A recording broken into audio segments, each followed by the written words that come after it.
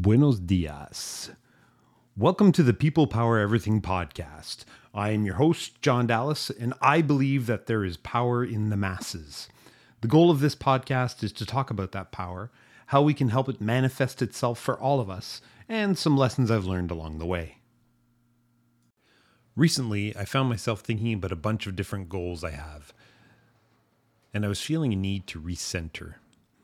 In the past week, especially in the evenings, I've spent too much time staring passively at a screen and calling it rest and relaxation.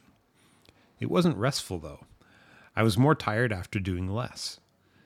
In the moment, downtime was my justification, but I regretted it afterwards.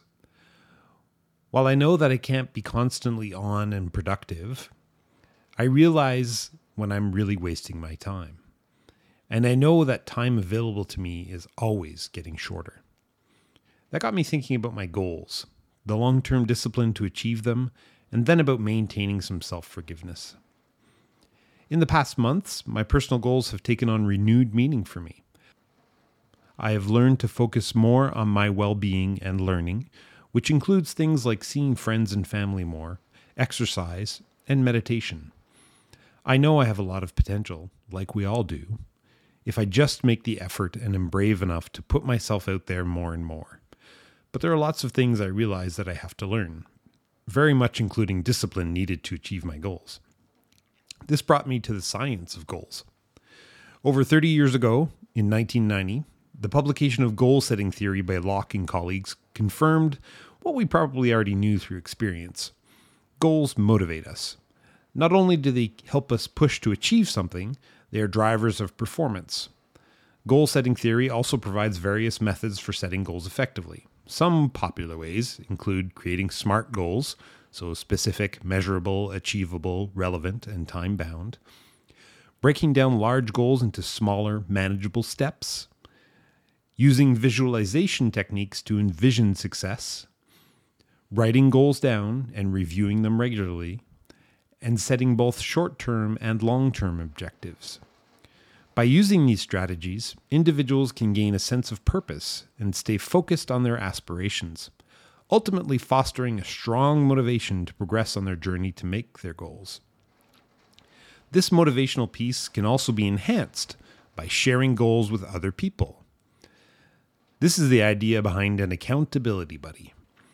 We don't want to let others down, so that makes us want to do better and achieve the goal even more. So, goals are good, most of the time. Sometimes goals can be unhealthy, too. I know I have had feelings of being inadequate sometimes when I opt for a timeout instead of going full bore for multiple days and evenings without a break, to just zone out, read, listen to some music. Sometimes goals can make us do things we don't feel right about. We have to meet the numbers, so let's do what is necessary. We need to temper that desire with a good dose of ethics and morality. Lately, I've been grappling with a lingering sense of guilt for not consistently upholding the discipline required to achieve my goals.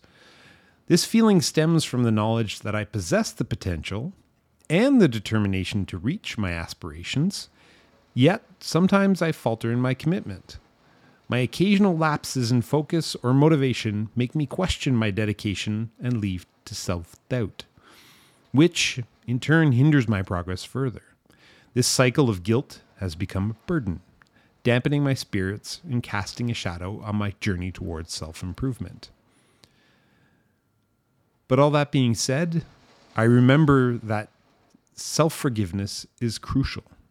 It plays a significant role in overcoming the feelings of guilt and nurturing personal growth. As human beings, we are inherently imperfect and susceptible to mistakes or lapses of judgment, just like lapses of speaking. Recognizing that setbacks are a natural part of the process, we can learn to treat ourselves with kindness and compassion.